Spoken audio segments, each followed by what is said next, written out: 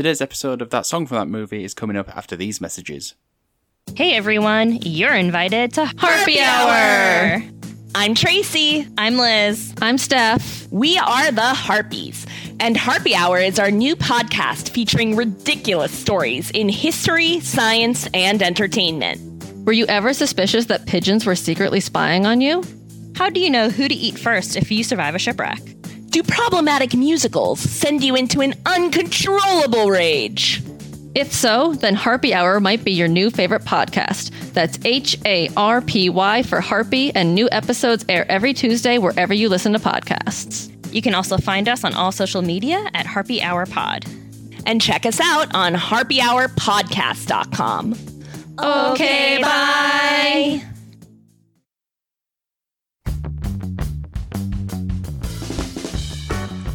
Ladies and gentlemen, this is your captain speaking. I have the only gun on board. Welcome to Con Air, and welcome to That Song from That Movie.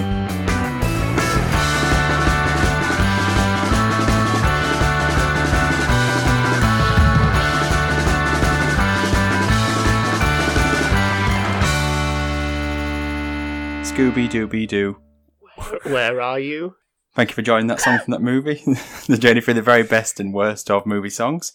I am your ugly all day host, Dietrich, and we're joined by the man who has the whole world in his hands, Alex. Yep. It's difficult to get by in regular life with the whole world in hand, but I try my best. I think you do a good job of it. Yeah, it's very difficult, like getting into like lifts and things like that. But I'm every day is a struggle. But I'm trying. Mm-hmm. And we're also joined by the one who has done it all: kidnapping, robbery, murder, extortion. Ben. Just a usual Saturday. But it's Sunday. Well, it's my rest day. It's what God intended. That's your version of 7 days. Yeah, it's a very different version of that song. So how are we all today? Yeah, very good. Good, yeah. I actually was expecting you to say something about the weather. I think we're officially past that. Oh, yeah, Yeah. that's a bit right. In the same way that we don't do the beep, beep, beep, beep, beep for the news anymore. Do we not? I haven't know, I've done it in a long realised. time. Gosh, yeah, no. Gosh, we're aging up, moving on. Past is new. I think the weather thing's going to be one of those things where I've hated it every time you ask, and now that it's gone, I'm going to realise it was the only creamy centre that filled this donut of my life. Do you want me to ask you about the weather, Ben? No, we'll see how we go. Okay. Have you watched any films recently? I watched Tenet, as I have discussed with you, and we share the views for that film, which is what most of the general audience seems to think online. I believe in the previous podcast I described it as thumbs up in reverse. Yep, that's not a bad review. So does that mean that you didn't like it? Or that you...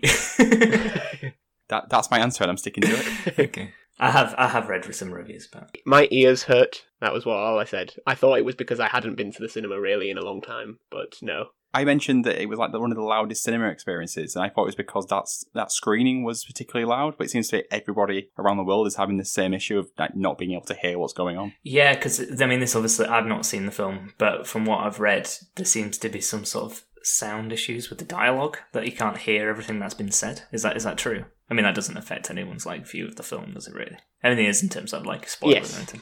It is true. It's definitely true. I don't understand how such a huge film from such an accomplished director who has more or less made quite smart blockbusters that have done very well critically can mess up something as obviously necessary as sound editing. I know you obviously as a director or a producer don't have, you have to have your finger in every pie meticulously. But still, you just think in the rewatch of it, they must have watched it in a cinema and gone, wait, I think we need to tweak this. And that's all we can say on Tenet for now. It's an Andrew Lau 8 out of 10. So today's episode is How Do I Live? From one of the greatest movies ever made, Con Air. So to find out what was happening in the world outside of just everybody being excited for Con Air, over to you, Alex. Yeah, so the month was June and the year was 1997. Not 1897, 1997. Which is interesting actually, because I think that it's at least the third time that we've landed in this year during this podcast.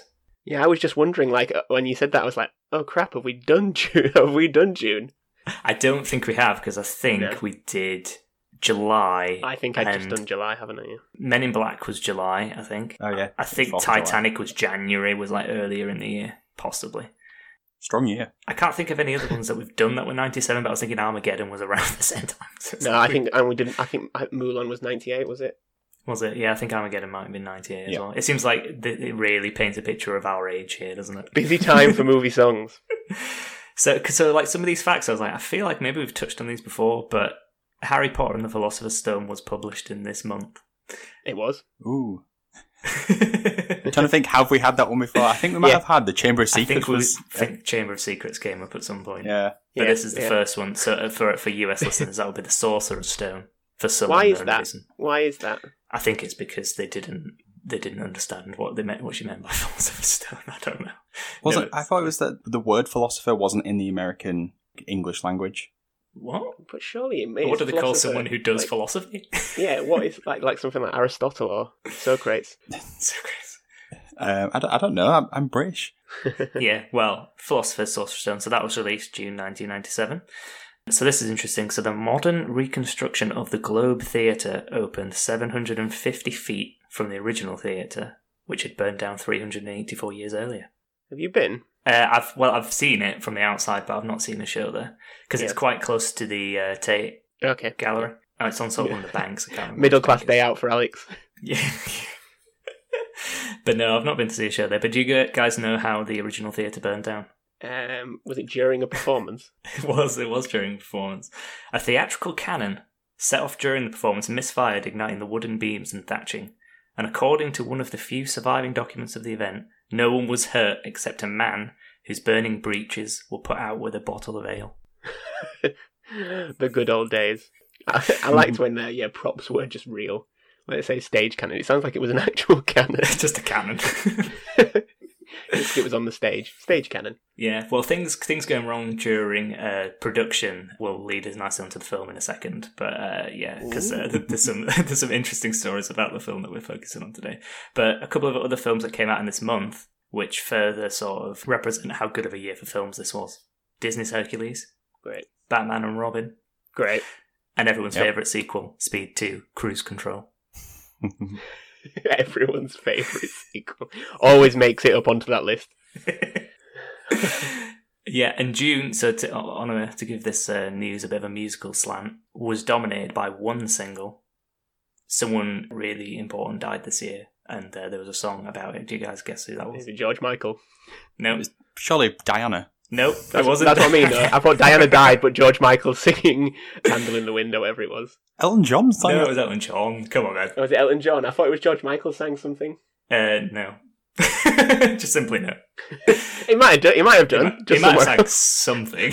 sang else. something. Somebody famous died in 97, Yeah. and it wasn't Princess Diana. Exactly, yeah. So Diana died in August. So actually Candle in the Wind, like one of the that highest was selling Candle. singles of the year, but it was later on in the year. No, it was actually the song I'll Be Missing You by Puff Daddy and Faith. Biggie. Oh. Because of the death of Biggie Smalls. So that was number one for most of the month in the UK. But the end of the month was replaced by Bop. But we did cover that in the Men in Black episode, I'm sure. Oh, yeah, we did, yeah.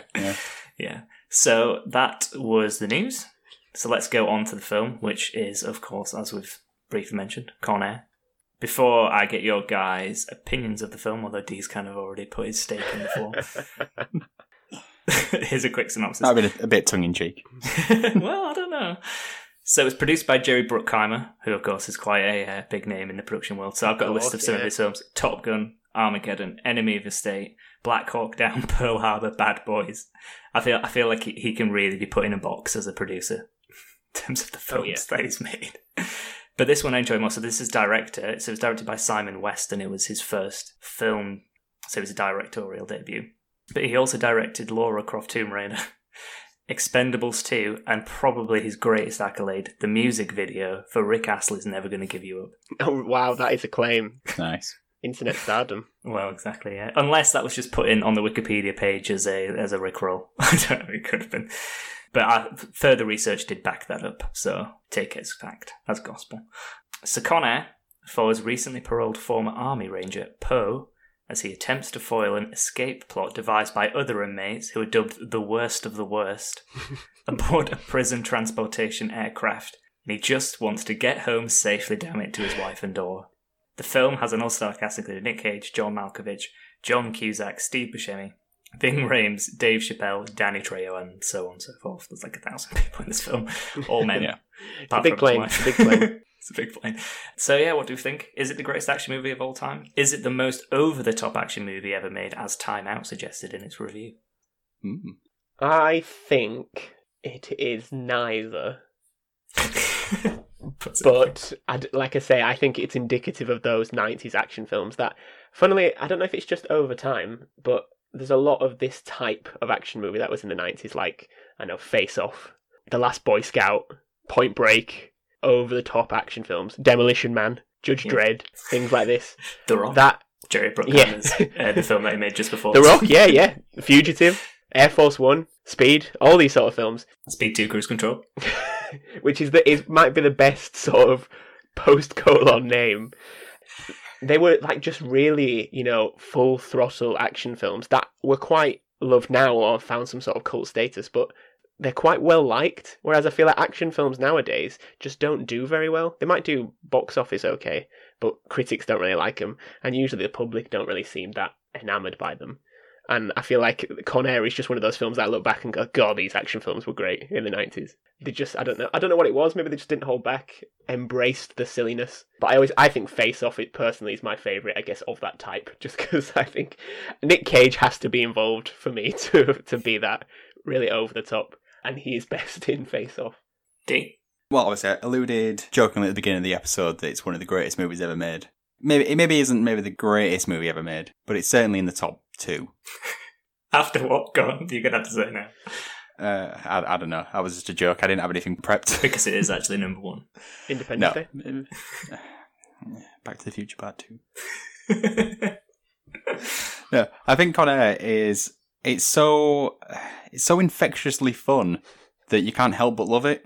It knows what it is. It definitely does. It doesn't try to be... Well, it does try to be over the top, but in a tongue-in-cheek, touching nose type way. It's full of quotable lines. It's just fully aware of its own stupidity and decides that's the way we're going to go with this. Do you think as well, like, part of the main charm of it is that it has, like, such a big cast, but they kind of really commit, even though it's sort of like a B-movie script. They sort of, like, fully embrace the idea of the film and just, like, go whole hog for it, which I think maybe, like, at the moment, people don't do that in action films, and that's kind of why this one is so, like, good. It's like the best example of this type of film that I can think of. Yeah, it's as if all the actors were in on it. Like, they all got it straight away. Like, all singing from the same hymn sheet. Oh, yeah. Whereas the only modern day equivalent I could think of is Suicide Squad, where you can sort of feel that there's different films being filmed at the same time by different actors. I think also it just feels like there's different films being filmed by everyone involved in that. But in Con Air, it feels like everybody's going, we're making Con Air, and this is going to be Con Air. Yeah, that's the thing. I think in the 90s, this is what was expected. People liked this type, and they kept doing it. Whereas I think now, I don't know at what point it just dissipated. Maybe people wanted more realism. Maybe people couldn't suspend belief for as long anymore. Or maybe just because Nick Cage started to run out of suitable roles. Who knows? I suppose, like, the modern day equivalent where it has been a success would be something like Fast and the Furious, maybe. Yeah, I think that's the closest. Because that's sort of in the same way, isn't it? Like, it has, like, not quite an all-star cast, but, big names, people with big names like Jason Statham, Vin Diesel, The Rock, and they all commit fully to it, and I think that's kind of the charm of that as well. Yeah, 100%. I think you're probably right there. Yeah, definitely. So I've got some facts about the film, not so much about the film, but more about the aftermath of the film. Well, and the production of it, I suppose. The planes used, so obviously there was many, but the Jailbird plane that was used for the taxi scenes, so the scenes where it wasn't in the air. You can actually go to see it at the historic Wendover Airfield Foundation in Utah, which is where most of the film was filmed. However, the model used for the flight scenes, and this is where we link back to the beginning, where I spoke about the Globe Theatre. So the model used for the flight scenes was crashed into Mount Healy in Alaska, killing a 3-member crew. Really? Wow. Yep. And the deaths related to this film do not end there. Oh dear. So during the production of the film, a welder named Phil Schwartz, who was employed by Special Effects Unlimited, was crushed to death when the static model of the plane fell on him. Oh my days, someone did not want this film to be made. It's just the sound of that is just horrific. He does actually get credited in the end, so there's an in memory at the end of the film in the credits. Yeah, oh good. Some other interesting facts about the film, to move away from the death. So the hotel at the end of the film the plane crashes into, was a genuine hotel, and they did genuinely destroy the hotel. Was it supposed to be destroyed? It was supposed to be demolished, but they asked them to put it back a couple of weeks so they could use it for the scene. Great. Right. Yeah. It's very Michael Bay. Yeah.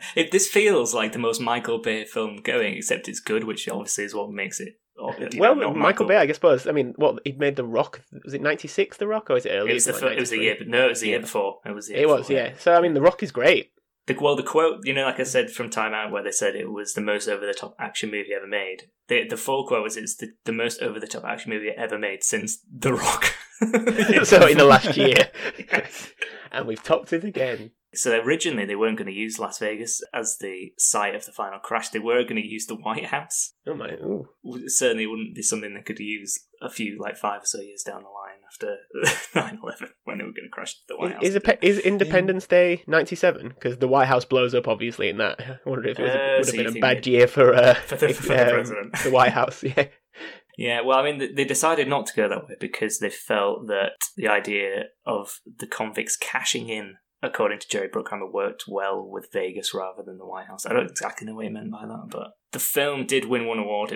It was nominated for 2 Oscars, which we'll come on to later on, but the film did win one award. It was the Golden Razzie for most reckless disregard for human life and public property. I feel like that award must have been created for this film. It was a one-off, yeah, I remember that. It was a one-off. I think they do those sort of stupid one-off films. It sounds like a genuine compliment, this award. I feel like for the Razzies, it's not like a criticism, that's a genuine compliment. The film with the most reckless disregard for human life. But actually, that has a bit of a dark undertone, I suppose, doesn't it, if you consider it? Oh, well, yeah, it depends if they had that in mind when they gave out the award. Maybe they did.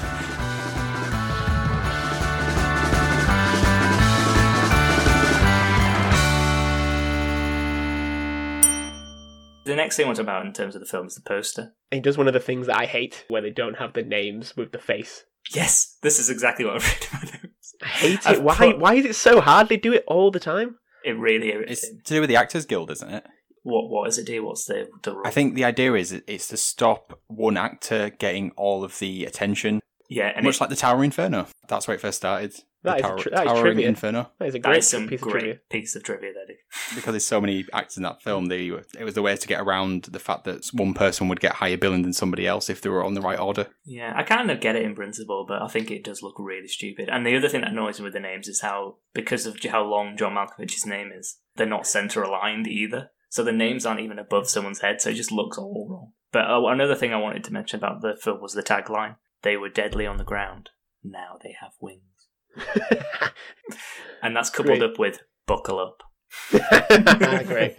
Even more. Another thing that I came across is that people were saying that the character in Star Wars, Poe Dameron, is named after Cameron Poe from this film. And I think when you see the names next to each other, that can't really be denied. I've never thought that. I mean, that's a good bit of trivia. Is that just sort of rumours on the internet, or has this come out? Yeah, it's not been. I couldn't see anywhere where it had been confirmed. But it does seem to make sense, though, looking at the two names next to each other. Maybe J.J. Abrams was a big Con Air fan. I mean, that wouldn't surprise me. There's only so many names.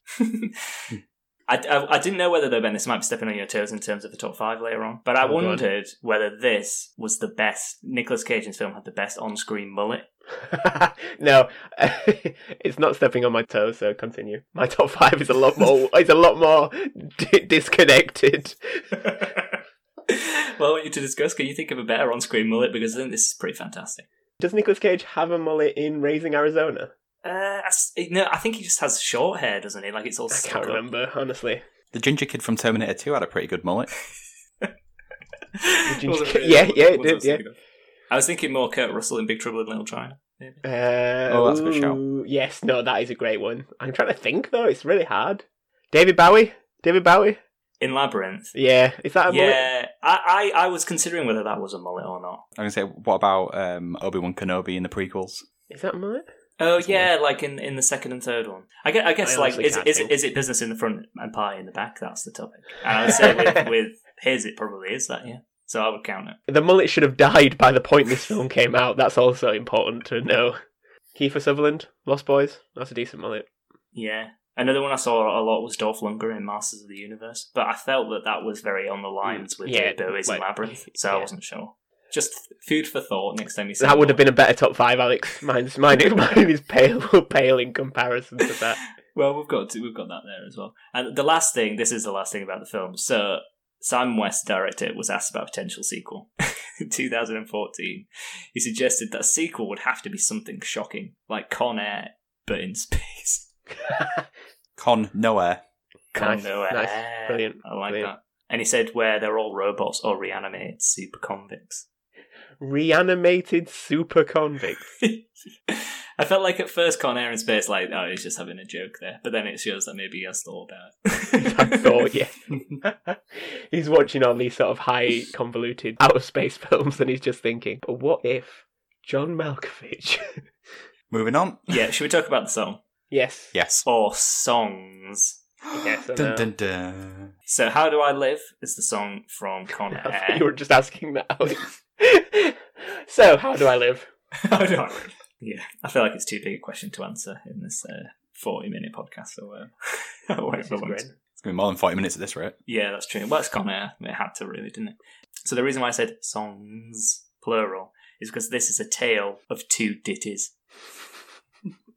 It was the Trisha Yearwood of times. It was the Leanne Rimes of times.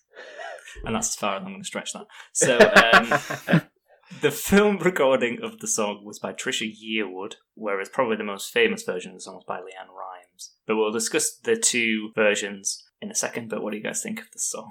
I had no idea there was two versions of this song until yesterday. I would say both are very epically over the top, very in keeping with Con Air. If you had to push me, I am. the Leanne Rimes one has a better vocal performance. Ooh, okay. However, I can't get over the fact that the one in the movie, it has the superior saxophone solo. It does, doesn't it? It's just unmatched. In music, not just in the film. Just musically, it's unmatched, unrivaled. Ben? I probably prefer the Leanne Rimes version as well. I was exactly the same. I didn't realise there was two versions until just the other day.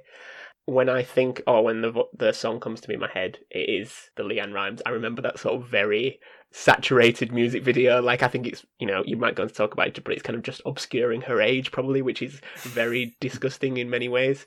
Yeah, I don't know, maybe because afterwards I listened to the Trisha Yearwood one, it just felt a bit wedding singer-y. Yeah. Yes, I got a very pub singer vibe from it. Yeah, it did sound like that, didn't it? The turn at the club. It's funny you mention that, actually, because the Caravan Club, this was a bit of a Caravan Club Of concert. course it was. But the Leanne Rimes version, obviously. Trisha Yearwood was probably there. She might have been doing the circuit, yeah. Down at Phoenix Nights, yeah. No one realised. It's very Magic FM. Yeah. Oh, 100%. Yeah. So let's get into the nitty-gritty of the song. So it was written by songwriting extraordinaire. She's come up before. Dee said she was going to have her own jingle. We'll wait and see if he actually manages to materialise that. Diane Warren. Diane Warren. Yay. The legend. The legend. That is Diane Warren. The woman, the myth. But, interestingly, I looked at this, and this we are pushing forward a bit, but Diane Warren has never actually won an Oscar, but she's been nominated several times. So none of her songs have ever won. Travesty. I feel like it's a travesty when you look at them. So we move on. So the song was originally written by Warren for Rimes. So Rimes was the initial person she had in mind, and she'd just been announced as the best new artist at the 97 Grammys. So Rimes recorded the song, but Disney, who owned Touchstone, felt the recording had too much of a pop sound, and in a weird conscience of character for them, decided she was too young to be singing about the song's subject matter. I mean, I must say, like, you do wonder. There's an element of how much life experience you have when you're of that age singing about such deep things. Yeah. Well, I should point out as well, she was 14 at the time, so she was quite young. With the first criticism by Disney, was it that it was too poppy? Leanne Rimes' version was too poppy, yeah. Is it that different? Other than when she throw in the saxophone? I feel like it's maybe the tone of voice is a bit... Maybe, because maybe. it's like a higher, because she's younger. I think maybe that was it. I think it is a bit poppier when you listen to it. They are very similar. I think that's one thing we should point out. There's not much difference between the two. But yeah, other than the sax solo. I mean, to be fair, it's still flipping chalk and cheese that it's in this film. Is it? Just doesn't make sense. Yeah. I mean, if it was like, I don't know if it's the same, but when we talked about I Don't Want to Miss a Thing, that Diane Warren also did for Armageddon, they said it was to try and pull in the female audience to these what they would assume to be male-drawn films. I didn't actually find out why I couldn't see anywhere as if, like, you know, if there was a specific reason this type of song was chosen. Only that she wrote it and submitted it for the film, and they went for it. It's a big, like, powerful ballad. Yes, it is. But it does feel definitely. odd in the film, in a way. But then actually in the scenes that it's in, it sort of does kind of work, weirdly. But yeah, so Trisha Yearwood was chosen to re-record the song because she was asked to give it more of a throaty country vibe. I don't know exactly why that would be something. I suppose the throatiness might, because the original version was too young and adolescent and poppy. I don't know. Yeah. I wanted it a bit more serious. Country vibe, maybe because, like, the character is like a sort of has like a southern drawl, doesn't he? Yeah, well, yeah, it's it's a terrible accent. Well, it was actually Nicolas Cage's decision to give him the accent as Of course it was. Yeah, of course it was. I think he said something about it being like Southerners were more chivalrous. That was the term. he Really? used. Yeah, so like it made more sense to want to like get home to his family. I could have sworn Leanne Rimes was like Country Darling. Yeah, well, the two versions of the songs were actually number 1 and number 2 on the country chart at the same time. A lot of variation in country music then. Because they're also chivalrous. Yeah. What we put her at number 1, we're not gonna sway. We're gonna listen to the other one just as much. That's what a gentleman would do. So Yearwood wasn't aware that Rhymes had recorded a version. It was actually Diane Warren who convinced Rhymes' record label to release the version, which is why there are 2 proper recorded releases of the song. Neither of the songs feature on the soundtrack for Con Air. Nice. What? Yeah, neither of them feature on there. I couldn't find out exactly why, but yes, chart success. So Rhymes' version spent 62 weeks in the US Top 40 and 30 weeks in the UK Top 40. Wow. However, it did not get to number 1. Do you know what was number 1 at the time? Yeah, it so was Candle in the Wind. Yeah. Because obviously this was released just after the film, so probably after Diana died. And it sits at number 4 on the all-time Billboard 100. Wow. Really? That is Yeah. a record, isn't it? Yeah, the film version by Yearwood peaked at number 23, but they pulled the single as they didn't want it to cannibalise album sales. But I feel it was more they didn't want the embarrassment that it was. You know, you're sitting in like an exec room opposite Yearwood, and you're trying to be nice, and you say, "We don't want you to cannibalise." It's such a terrible like way of delivering news. Did you check to see whether or not Trisha Yearwood's album skyrocketed after they pulled it? I didn't actually. I should have done that, shouldn't I? I'm guessing it probably did. I bet it got to number 1 in the country chart there. You sure Leanne Rimes' album wasn't there? Oh, that's a good point. I feel like she's married to country royalty as well, and I can't remember the guy's name. Jim Yearwood. No, not Jim Yearwood. I'm trying to think who is the most famous male country singer. Tim McGraw. No, that's the Gaff Brooks. It's Gaff Brooks. Yeah, that's who she married to. There you go. Oh, nailed it. Well, it could have only been 1 or 2. That's it. Because I always get mixed up with the football pundit. And my instant reaction is, what an interesting marriage. Gaff Crooks and Trisha Yearwood. She did one of the Football Focus guesses, for Saturday. Right, so at the 98, we've talked about the 97 Grammys, where Leanne Rimes was named Best Newcomer. At the 98 Grammys, for the first time in history, 2 artists were nominated for the same song in the same category. I think what's really amusing about this is that Rimes performed the song at the ceremony immediately before Trisha Yearwood was given the award. Yearwood would go on to perform the song at the Academy Awards, but as I've previously mentioned, it did not win. But I think we do know what did win that year because we did cover it in an earlier episode. It was My Heart Will Go On from Titanic. Yeah, I had no chance, really. But speaking of the Oscars, and this is actually more related to the film, it was nominated for 2. It was nominated for Best Original Song, but it was also nominated for Sound. But it also lost to Titanic. But interestingly, the 3 men who shared the nomination have been nominated a combined 41 times and never won. Wow. And one of the 3, Kevin O'Donnell, holds the record for the most Oscar nominations without a win. 20. My word. Is he still... Do you know if he's still working? Still trying his hardest to get that little statue? Yeah, I think he must be. Could he fix Tennant? Well, yeah. Maybe he was already on it. it. He's lost his touch. Oh, God. So that's kind of all I've got on the song, but we can talk about the scene, the moments in the film that it features. Do you guys remember when that happens? So it's a couple of times, isn't it? Yeah. But most famously is at the end when Cameron meets up with female character who doesn't have a name, I don't think. Wife. What? Or child. Cameron's wife. Oh, his child has a name, doesn't he? Yeah, his child does. What I like about that scene is they use the song, but they don't dull it down while other people are talking. It's like, I suppose, Trisha Yearwood and Nicolas Cage just fighting for who can be heard more. Very similar to Tennant, actually, now I say it out loud. Yeah, it is. It does come in at quite a magical moment, just to paint the picture. They've just destroyed half of Las Vegas with a plane. Cyrus the Virus's head has just been crushed. Our hero, covered in crimson and presumably other men's innards, spies his wife and child across a hectic scene of post-destruction aftermath. He walks over... I've written this down, as you can tell. A glint of happiness returning to his crushed soul. And then he says, I got a present for you, Casey, and hands her a blood-soaked, filthy toy bunny rabbit that has been clutching the entire film. And then hugs all round. There's a knowing smile from John Cusack in the credits roll. And all the while, as Dee said, he's fighting the song, which is just blaring in the background. Full volume. Brings tears to your eyes. It's beautiful, really. It's not just a romantic song. In fact, I think even more so than a romantic song, it seems to be a song of like missing a loved one and like loss. And I imagine it's quite a popular, maybe not a funeral song, but I remember looking through the YouTube comments, and there's a lot of listen to this song to think of my husband, my wife, my kids, my parents. I think the lyrics are quite pertinent to that sort of longing for a lost loved one. It's the theme that sort of comes across in Diane Warren's songs, isn't it, generally? Like the ones I'm thinking of Don't Want to Miss a Thing and There You'll Be from Pearl Harbor, another Jerry Bruckheimer song. They obviously had a bit of a relationship, those two, in terms of films and scores. But so the rabbit as well that he gives to his child was also a Nicolas Cage introduction. Really? Yeah, apparently. He clearly has a lot of, either he's got a lot of creative control or nobody wants to say no to him. But all his ideas are good. I bet if you Google's like Nicolas Cage ideas, I bet it comes up with some terrible ones. Have you heard about this film that's coming out where he's playing himself? He's playing Nicolas Cage, but like post-career, and like he gets invited round to like a big fan's birthday or something. It's like sort of drama ensues where he has to relive his former characters. Wow. And it is a genuine film coming out. I don't know what it's called.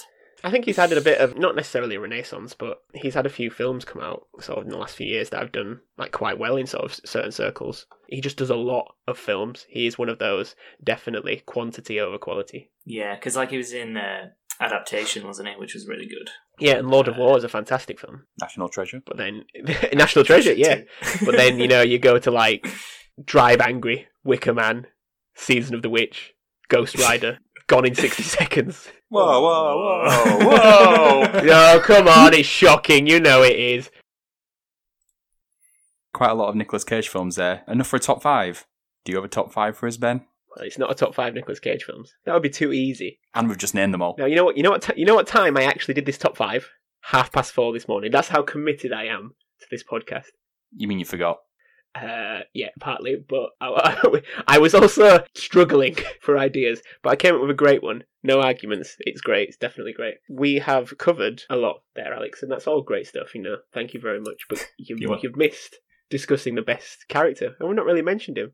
Who was the best character in Con Air? Cyrus the That's Virus. right, Cyrus the Virus, yes. He's not a real virus, in fact, he's a fictional virus. So I want to know, if you can, I'm not even doing a top 5, I'm just, can you name 5? And I've got a bloody long list.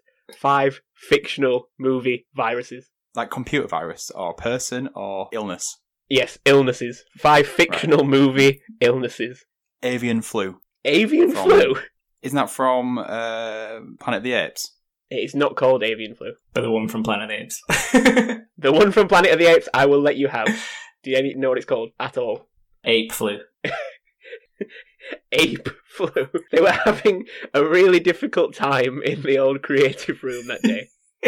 Ape flu. What we're going to call this thing? Ape flu. You know what, Alex? It's not that far away, to be honest. Is it monkey flu? It's simian flu. Oh, that's what I meant. Also known as ALZ113. Yeah, ape flu. That's where I got it from. Would you like a clue for some of the? Would you like a clue for some of the best ones that I found? Well, I'm thinking the one from I Am Legend, but I can't remember the name of it. That is one of the most famous ones. Apparently, they're called the Crippen virus. What's that film where like Eddie Murphy is like a cartoon and he like goes into yes, Osmosis Jones. Osmosis Jones, yeah. He fights. But it's not Eddie Murphy. It's Eddie Murphy. No, it's Chris Rock. Chris Rock. Oh, is it? Oh god. Yeah, it's Chris Rock and Bill Murray. Is it Bill Murray? I think they go into Bill Murray's body. Is it? I can't remember. It's a stupid film. It's called The Red Death. The Red Death. I'm glad it's on the list. Yeah, it's on there. I have been meticulous. Yeah, clearly. Do you know the fictional illness in Ace Ventura: Pet Detective? Is that the thing that the whale has? Or the dolphin? No, apparently there's a fictional illness in it called Say the Opposite of What You Mean disease. A disease which causes the speaker to say the opposite of the correct answer to the question posed by another party. It's something that he just makes up on the spot. Clearly, I was thinking too hard about presumably stuff from like Shaun of the Dead or Yeah, but they're not given names. I think that's the thing. Oh, the Z virus from the zombie thingy Z. I don't know, is it called that? What was he? Well, do you know what the name of the virus is in 28 Days Later? this. Zombie flu. It's called Rage. Rage. Oh, Yeah, yeah, Rage, yeah, it I is. think. McGregor's Syndrome. Do you know what film that's from? I was going to say, is it from Children of Men? No, but that is one. That is one, yes. But it's not really given a name. It's just called the infertility epidemic. McGregor Syndrome in Batman and Robin. Do you know what that is? It's something to do with Mr. Freeze. Yes, it's what Mr. Freeze's wife has, which is why he frees her. And Oh, yeah. Alfred also gets it, which is then Mr. Freeze gives him the antidote because he has stage 1. And for some reason, he only has stage 1 vaccines. The McGregor syndrome.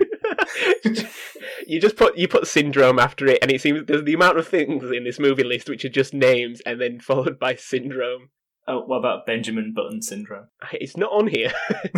There's the Carnosaur virus, which apparently from the film Carnosaur, if you remember that well. Don't. Whatever the gremlins are. It also isn't on here. There's NRS and UBT, which are fictional sexually transmitted diseases from Demolition Man, another great 90s. And the only other one that I have is the Motaba disease from the film Outbreak, which is a great film with Dustin Hoffman. And these are all the lists. I've got lots more, but I'm not going to go through them. Some just terrible, terrible things. Well, I enjoyed it. Need to be more creative. I mean, there's space herpes apparently in the film Ice Pirates, and also space rabies in the film Howard the Duck. There's also about 5 from It Mentions for some reason, or I found all the ones from Futurama, which you should be able to remember at least the most famous fictional disease from Futurama. Bonitis. Bonitis. There's also circusitis, which apparently is a disease that affects children of all ages, causing red nose, swollen feet, orange hair, extremely pale face, and sneezing handkerchiefs. Were you hit by that, Ben? Wait. Anyway, I'm glad he stayed till 4:30 doing that last bit. I didn't stay up. I woke up in the middle of the night, and that's what I thought I'd spend my time with a doing. brainwave. Viruses. Let's move on to the ultimate question after Ben's. Does it count as a top 5? No, I mean, I wrote down 5, and then I realised I just wanted to share more. So, yes, the ultimate question. What is better, the movie or the song? Alex, you can go first this week. Oh, well, that's nasty. Too late. Ben, you go first. Okay, so I need time to prepare my answer. Alex, go on. I am going to choose film because I think that it is the greatest action movie of all. Oh, really? No, probably not, but I think it is a very good action movie. Like Dee said at the beginning, I think it's just all out fun. The song to me doesn't add anything to this film. They could have put anything there. I mean, I'm not saying it's not a good song, but I didn't even know this song was from this film until a few months ago. And then even then, I didn't know it was the version that's in the film. So I just feel like for that reason, I have to say the film needs to stay. Get rid of the song. Put the song in the bin. I completely agree. I think you're obligated as a moviegoer to go for Con Air. Ben? I'm going to go Leanne Rimes. No, yeah, it's Con Air. I mean, this isn't even the best Leanne Rimes song. Well, it's not even the Leanne Rimes song in the film, Ben. No, but I just mean, I think of it as Leanne Rimes because I just think of it as Leanne Rimes. I think it's Trisha Yearwood's best song. I mean, it might well be because I have no idea what else you've done, Trisha. I'm sorry if you're listening, but... We should marry Garth Brooks. Or Garth Brooks, whichever one it is. She helps him out with his Team of the Weeks. Well, I look forward to talking about Leanne Rimes when we do Coyote Ugly. That is the superior Leanne Rimes song, isn't it? I think that's also a Jerry Bruckheimer film. He's just got his finger in every pie. Diane Warren, write that by any chance? She probably did. She probably did, to be fair. We'll find out when we do that episode. It's mad to think, like, this song is so old, and that Leanne Rimes, you know, if the song was written for her, she's only, 37? She's achieved a lot more in her life than we have. Does she have an unsuccessful movie music podcast? I don't think so. No, she's a successful one. She could do one episode and it'd do better, probably. Thank you for joining us today, talking about Con Air. Let us know what you think, whether or not you think the song or the movie is better. Why not share this on the... what subreddit should it be this week? The Diane Warren? I feel like we have a couple of poster childs for this podcast. One is John Barry, and now a second is Diane Warren. One more, we're slightly more kind to than the other. We've got 2 more faces to put on our Mount Rushmore. Yeah. So you can follow us on Twitter. Twitter handle is what, Alex? TSFTM pod. Nailed it. I'm getting better. There's a slight pause in the middle. Yeah, I feel like you did it better last week. Did I? Okay. Or the week before. Whenever I asked you last. I'll keep practicing. Good. So let's do some goodbyes. So it's goodbye from me, goodbye, and goodbye from Alex. I am not plausible as a tough guy because I have an effeminate voice. You know, just it's been so long since you took it. I knew you It's been so long since you took were it. going to say that. I was like, Ben would have chosen that, so that's what I went for. Because I have an effeminate voice. And it's goodbye from Ben? Bye. Okay. Not going to give anything there? Bye. Right, goodbye everybody. Bye.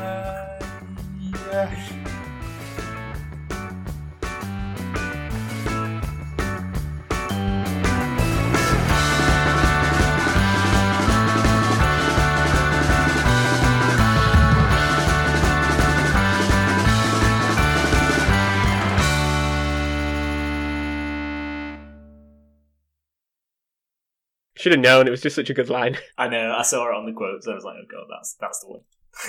And I was genuine thinking Ben's going to go for the same. Great. We've absolutely done him, to be fair. I've done him, to be fair, though. You absolutely done me.